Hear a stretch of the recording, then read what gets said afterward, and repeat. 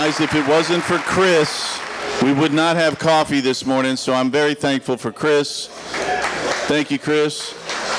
Appreciate you, buddy. I feel like, that we need to exercise this on a regular basis, because you never know when the last moment's going to be that you see your kids, your wife, a friend. And it's so nice to be able to express these words of gratitude while people are here. So use this moment, this Bart Bryant memory moment, to express gratitude to people. And some of us, it struggles with coming out of our mouth. Exercise it. The more that you do it, the better that you get at it. So guys, use this moment as an opportunity for us to express to our wives today, for those of us that are married, our girlfriends if we're not, and just say, honey, I'm thankful for you, and here's why. And for some of your wives, they need to hear that. And they might be shocked and they might start crying on you. So be ready. So who's coming up, Bob? I think you're introducing our speaker this morning, which I'm really excited about. So come on up. The military table's leading this month. Here you go, Bob. I'd like to open up in prayer and all before we get going. Lord, we're so thankful that we can meet here at Four Rivers and all. It's such a nice place. We'd ask your blessings upon Eddie as he teaches this morning, that you would empower him and all with your message. In Jesus' name, amen.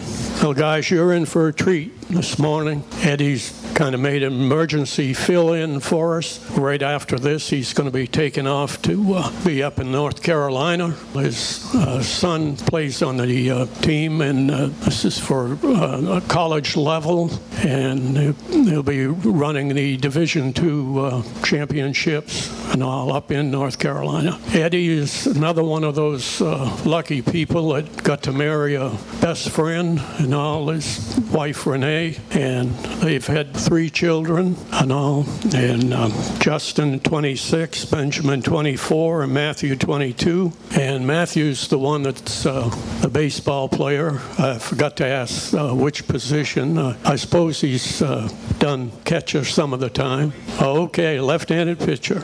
Great. And Eddie, the way he worded, he had snuck in 11 years in the Major League Baseball. He was a catcher for the Indians, Astros, and the Reds over that time. Then he had worked in ministry in Major League Baseball players for 20 years total. And now he's a lay and all in ministry out at the Walt Disney World Branch campus and all of Mosaic Church. Been about eight years, I believe you said. And without any further, let's have Eddie up here. Thank you, Ed. Thank you, Bob. And yeah, this is the military table teaching. I was never in the military. They drafted me about a couple of years ago into their military, which is awesome. And David, thank you for this morning. It's tough to follow that, but I'm honored to do that. I get to follow up on Kevin and Rodney the past couple times. They teaching on passion. Boy, it was amazing. It got me fired up and ready to go. And our table gets to teach on personality. And so, it's easier to teach on passion when you get so excited and pumped up and fired up being an athlete, but personality is a little bit differently. And so today, I want to really talk about and share and find out, how do we embrace or take up the person God has wired us to be like? And for me, how I tried to think about how I wanted to share this and from the book is, I remember back in my playing days, golly, we play 162 games in a year. We take batting practice every single day on the field. And sometimes if it rains, we don't, and on day games. But batting practice is every day. You got pitchers in the outfield. Usually the pitchers stand over one side because they don't want to shag any balls, and the outfielders are getting work. Infielders are taking ground balls. But for catchers, after I'm done hitting, I really don't have much to do. So I'll go out in the outfield, shag some balls. But there's been some times, you're out there every day. I got a little bored, and I played on a team that had some really good infielders. I played with some Gold Glovers. Brett Boone won a couple Gold Gloves. A guy named Pokey Reese with us. He won a World Series with the Red Sox, actually. And, of course, Hall of Famer Barry Larkin. And there would be times that, I'd find myself, I see them taking ground balls. I was like, you know what? I'm going to go sneak up. And I sneak in there, and I get into shortstop and second base. I start taking ground balls with these Gold Glovers. And it didn't look the same as them. But after a while, a couple of them said to me after a couple of days of doing it, they started getting on me. He said, Eddie, Eddie, what are you doing out here? Well, I'm getting some work in, working on my footwork and my hands. They go, Eddie, you need to stay in your lane. I'm like, what does that mean? He said, Eddie, you catch, you just work on your catching, and we'll do the fielding.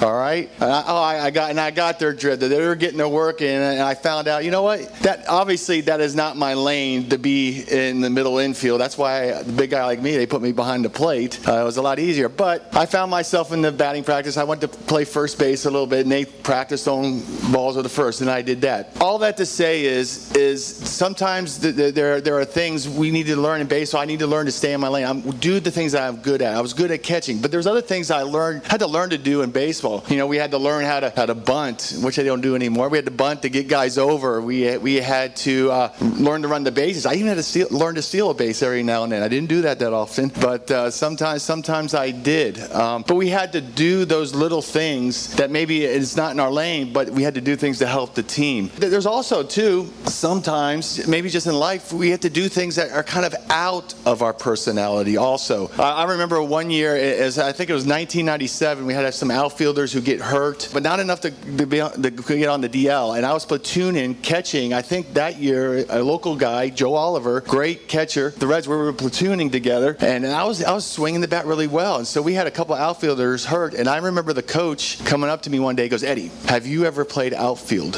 And in my head, I said, yes, I have. And I didn't want to tell him the last time I did that was Little League.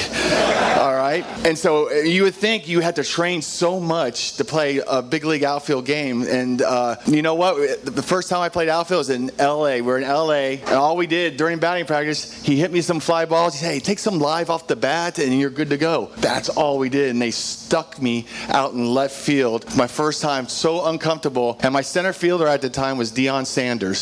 So I told Deion Sanders, Deion, I got 10 feet this way and 10 feet that way. You got the rest. All right?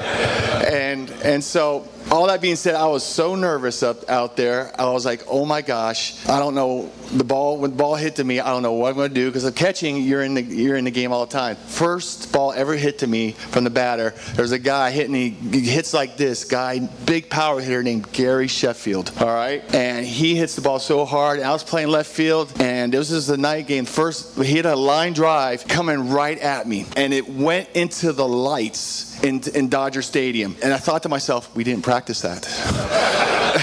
We didn't practice that one. And so I thought, oh my gosh, what do I do? So I said, just hold and see what happens. And luckily, a couple steps back, I got it. Otherwise, I would be on an ESPN highlight for the rest of my life, because I would have been right there waiting for it, and it could have hit off the wall. I would have never saw it. But the point is, sometimes we have to do things that is out of our personality. And I played the outfield for about 8 times in my career. Hated every minute of it, but I did it because it got me in the game, and it's something that the team needed me to do. And I played first base a little bit, but catching was the best thing ever. But here's what I want to share with you from our book. Chapter 5 of our Shape book says to embrace the person God made you to be, along with, it said, embrace the person God made you to be. And it has some great guides if you read chapter 5. And really quick, it had two questions. The two questions: how do you relate to others, and how do you respond to opportunities? I thought that was really great, because I went through it. I'm like, you know what?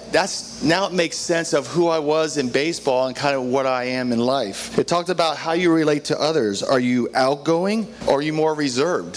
So I encourage you to go through it. I was more, to be honest, you might think I'm outgoing, but I'm really more on the reserved side. It says, are you self-expressive or self-controlled? And I tend to be more on the self-controlled side. That comes from baseball. A lot of guys are so hyped up. I like to be kind of an even keel guy. And the other one is, are you cooperative or competitive? When it comes to a team setting, I'm very cooperative, but obviously in a team setting, I'm competitive. So I'm like a cooperative type of guy. So, and 2, how do you respond to opportunities? This is really big. Are you high risk or low risk type of person? And you would think as an athlete, you're high risk, all or nothing. But you know what? For me, I'm a low risk guy. I don't like to take many chances. I just want to make sure, if they gave me a 3-year deal, I'm signing it, because I know it's guaranteed. It's low risk. I just go out and play. Are you a people person, or are you like process and projects? I'm a process and project guy. That's what wired me as a catcher. I love the process, but behind the plate of what we're trying to do and what we're trying to accomplish. And also, do you follow or do you lead? I see Ogden, I see him as a leader, and you would think, well, a catcher is a leader on a team, but yeah, they are. But I wasn't really a leader. I did lead, but I was more of a follow. I follow what the team wanted me to do. I implemented it. I really enjoyed that. So, and it talked about, are you more of a teamwork or a solo person? Obviously, I'm a teamwork. Or do you like routine and variety? And I love routine. I know our table at the military, we love the routine, man. I love the routine every day, just something to do every day. So when we went through that, I saw from that book, you know what? That made sense of who I was as an athlete, and it really tied in to my personality, this guy, even in life. And it's also for us. And what I want to share with you is staying in your lane is a good thing. But in the book it says, but when you are trying to be someone you're not, you're going to be ineffective for God. So we want to try to be the person we want to be. We want to stay in our lane. When we find out where that's the hard part. When we find out where your lane is personality-wise, man, that is a great thing. I wrote this down when they were teaching on passion. Your passion will bring out and shape your personality for the glory of God when you realize you were wired specifically for a certain place